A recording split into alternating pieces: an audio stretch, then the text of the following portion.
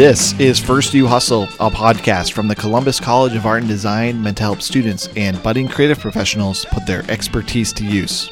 I'm Jordan Bell, and spring is in the air. Or if you're still job or internship searching, it's more like, spring is in the air! And you might not be sure what to do. In fact, you might think there's nothing you can do because there's nothing left to apply to. You've applied to every single possible position you could possibly find, and there is just nothing. Well, I've got good news for you. That's not exactly true. And today I'm going to walk you through an exercise to show you just how untrue that is and how there's always something more you can be doing. It's all about organizing your job search and then making small adjustments that will net big gains in what you can apply to.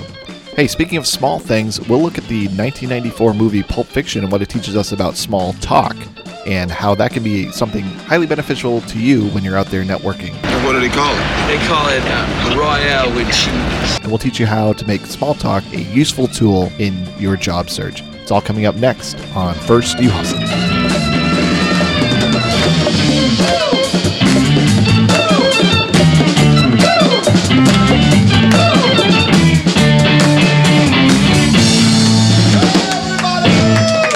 Hi there, and thanks for joining us. Today I'm going to talk about managing your job search in a way that will make sure you never get stuck. It's easy to think that you've looked everywhere and applied to everything, but that is seldom the case. I want to take you through a quick, relatively simple exercise that will help illustrate how you can always keep your job search active. One of the things I hear most from job seekers is that they feel stuck. They've looked everywhere. There are no jobs. They checked everything. But that isn't always necessarily true. In fact, I find it's usually the opposite that's true.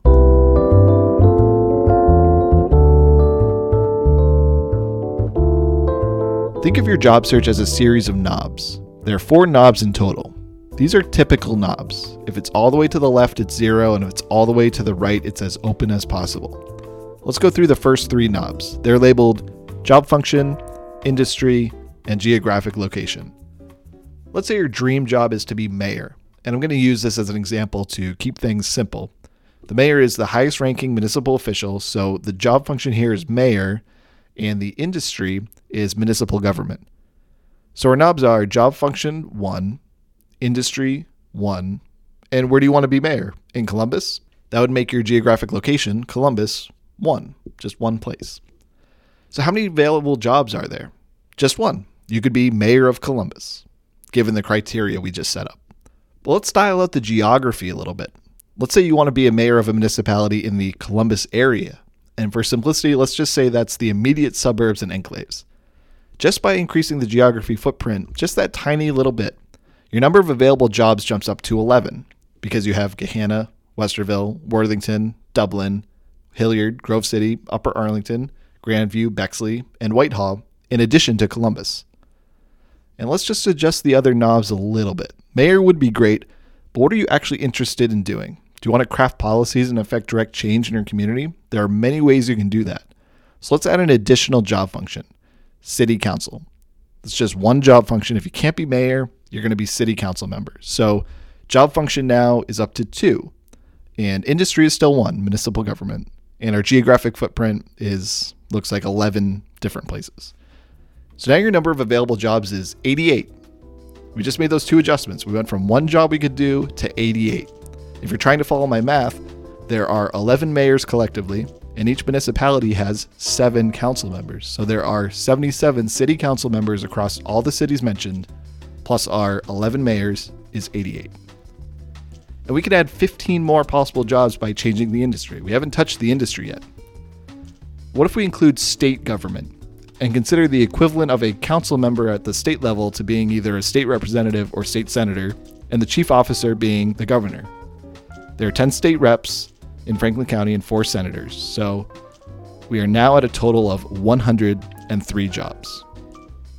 That's 88 plus 10 plus 4 plus 1 governor. We could keep going. That number will grow fast, and we adjust the geographic footprint each time by adding additional districts and municipalities. But let's say that we're laser focused on being elected to office at the city or state level, and due to circumstances, it cannot be outside the geographic area that we've already established. So we're kind of set in our 103 jobs. Then what? Well, I mentioned 4 knobs when we began, and And we've only talked about 3. The fourth knob is one that you can't adjust, but it's one that you have to consider. That's time.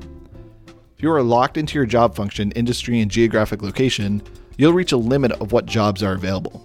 In that case, just give it time. In the case that we went through, being elected, time is a big factor.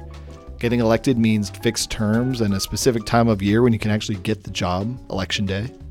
Outside of this scenario, no matter what your criteria, time will be a factor. In that time, you may need to take on other jobs, get relevant experience or training, maybe even go back to school. In most situations, the time that it takes doesn't mean you have to do one of those other things. It just means you have to keep applying and networking and making sure that you're submitting high quality applications. But at some point, you might need to consider, am I ready for this type of job yet? Am I ready to be governor? And if you're a college student, the answer is most likely no. It will take a lot of time to get there. And in that time, you should really consider other job functions that are more accessible, but give you the skills and experience needed to someday run. For most cases, your job function will include entry-level positions, but using mid-level or senior positions to gauge your focus is not a bad idea. Want to be a creative director someday? Great. You won't immediately be that after college, but look at what positions commonly lead to that. LinkedIn and networking are great ways to discover those paths. Put those job functions into consideration.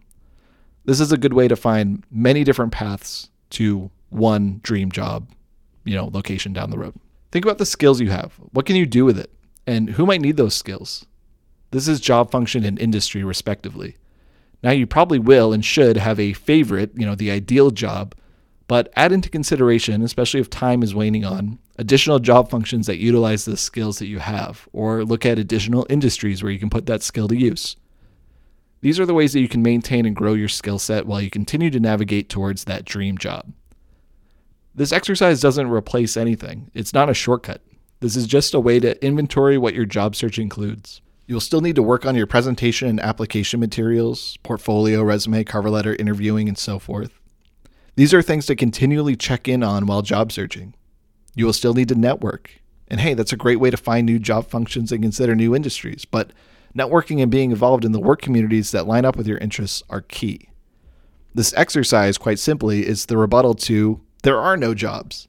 Well, there are. They're just hidden. And when you don't consider them as an option, then you'll think there are no jobs.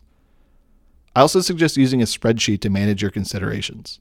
Create a list and include columns like job function, industry, and location, in addition to things like company name, job title, website, link to positions you found, contacts there, status. Do you need to apply? Have you applied? Need to follow up? Need to find contacts? And so forth.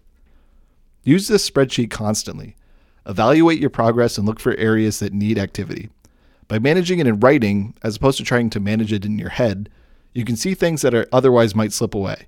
You might look at your spreadsheet and think, oh yeah, XYZ company, I haven't looked at them in a while. Or it looks like I'm finding a lot of things at this one company, but I don't have any contacts listed. Maybe I should look at my network and see if I can make any connections.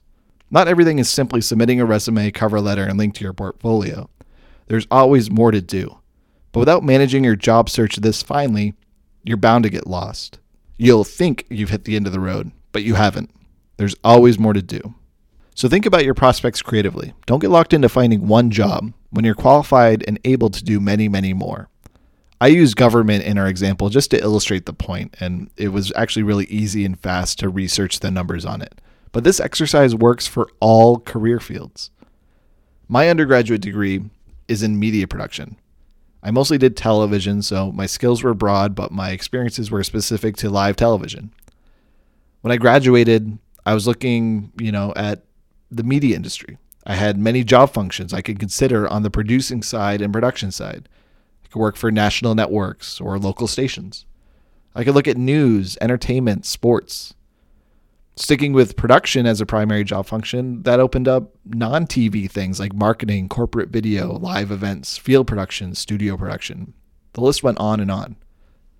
But I also realized that I had experience and a high interest in a completely different area, education.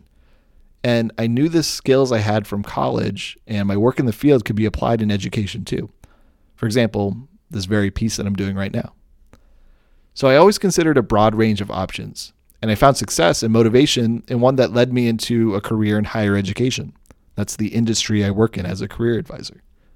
But I didn't abandon the principles, experiences, and specific skills from my, quote, creative training. And I think that's important to emphasize.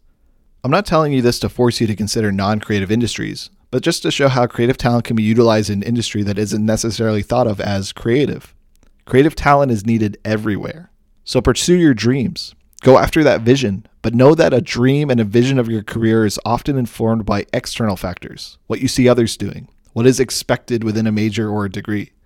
You might have a romantic notion of what a career looks like, and this is good. But know that internally, it is your values and motivations that ultimately make you enjoy your career choices. And sometimes the romantic external vision of what we're prescribed for our career is at odds with our internal values and motivations. But not always. I mean, it was for me, but it wasn't for many of the peers that I graduated with who are working in television as we speak. We just had different motivations in what we wanted out of our careers. We had different values. We wanted to work in different industries. So does that mean I was duped by my own dreams? That I failed? That I had the wrong values for what my major was? No, but it's easy to have those doubts when you enter college with one vision in mind and leave with another.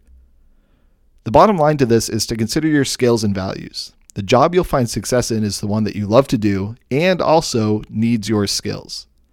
The job that is better off because you are in it. That's the job you want. Go after that dream job, but also include the ones that will lead you to the dream job.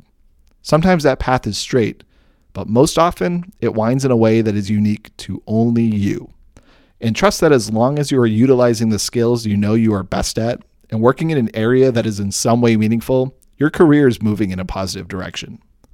And there will be times that one or both of those things are not apparent. It has at some point happened to just about everyone. That is a good sign it's time for a job change. And that's normal too. You won't be retiring in the job you get after graduation. And don't forget to constantly reevaluate. Remember the knobs. Adjust them. Revisit your progress to see what actions you can take. Never stay idle. Never believe you've reached the limit of what you can apply to or what jobs are available. There's always more out there. Think creatively. Act creatively. It's what you know how to do best.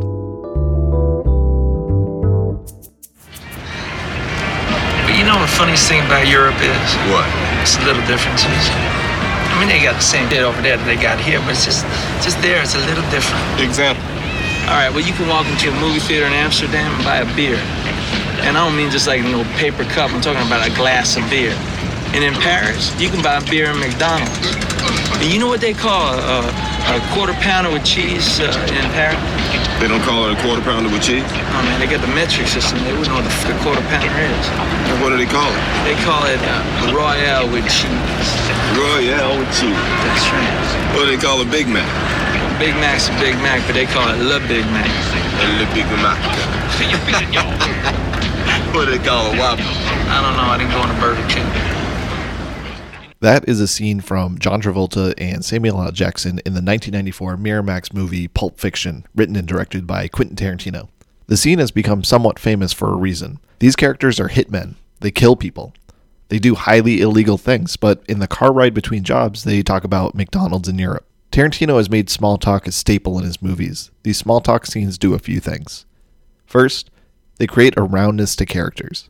The small talk reveals little details about what the character enjoys, how they interact with the world, their opinions, and secondly, it eases the audience as we connect to characters on harmless topics. For Tarantino, this creates a bigger swing for the audience when these small-talking criminals then burst into violent and aggressive acts. And for our lesson, that's kind of where Tarantino exits. Because small talk is something you should use to accomplish the same things Tarantino wanted to accomplish initially, which is easing your audience, creating a dynamic of likability and reality, making conversations happen easily and smoothly.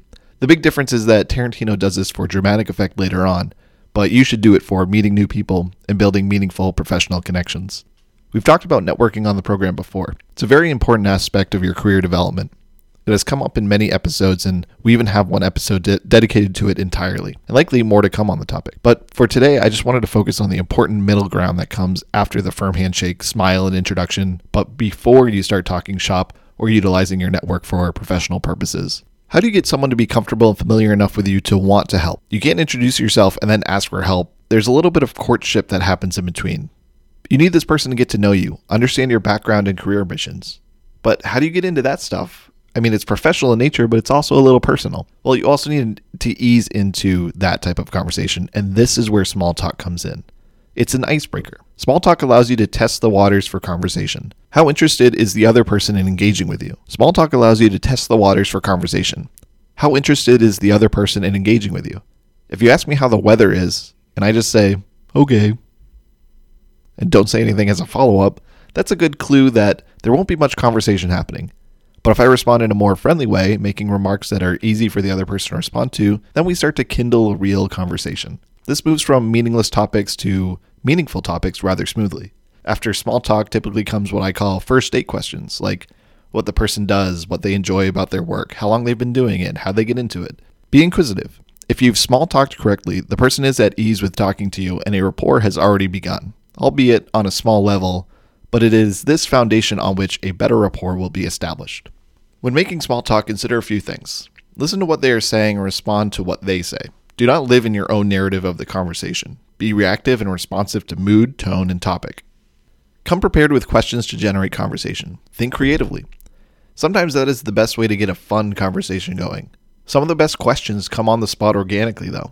I've had conversations with people about what fruit they'd choose if they could only ever eat one piece of fruit for the rest of their lives. And it's because we bumped into each other at the fruit tray. It was kind of an odd question, but it sparked conversation and was fun. It also was appropriate in the setting. It was a networking event and the atmosphere was light. I would not have asked that question to someone at the fruit tray at a funeral. And let's say I float out an odd question like what fruit you'd eat if you could only ever eat one fruit for the rest of your life. And they say, hey, that's a silly question. I can eat many kinds of fruit. Well, hey, clearly this person isn't someone I'm going to enjoy talking to, so maybe I should just move on. You might meet someone at a gallery opening and ask, do you go to a lot of gallery events like this? And they say they do occasionally, but not as much as they used to when they lived in Prague. Hey, Prague, that's interesting. So you chat about that and you find out they were in Prague for a few years because of their work, and suddenly look at that, you're talking about work. So be open and curious. Do not criticize or judge. If conversations turn sour, just excuse yourself and move on. Also, avoid personal questions or topics too soon. Small talk is meant to ease someone in. Don't jump into the deep end. Through the course of conversation, I might learn about how many kids someone has and where they live, but imagine if the first question I ask them is, hey, how many kids do you have and where do you live? Small talk is about context, so never forget where you are, what kinds of people are there, and what the mood of the room is like.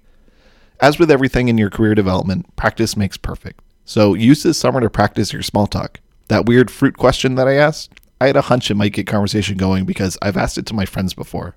And there's so many questions you can ask in that same format. If you could travel anywhere in the world right now, where would you go? If you were in the Olympics, which sport would you want to do? This one obviously is only usable every 2 years. What is an instrument you've always wanted to learn? And even if the answer is they've never been interested in playing an instrument, that's still a response and it's interesting. The point is, the substance of the conversation is secondary. It's the fact that conversation is happening at all that is most important. And even though you might think questions like, what superpower would you choose if you could have any superpower in the world are useless, every now and again, you'll hear a really, really good answer. So get to know some people. Make your superpower the ability to spare people the suffering of awkward silence by always having a good bit of conversation to get things moving.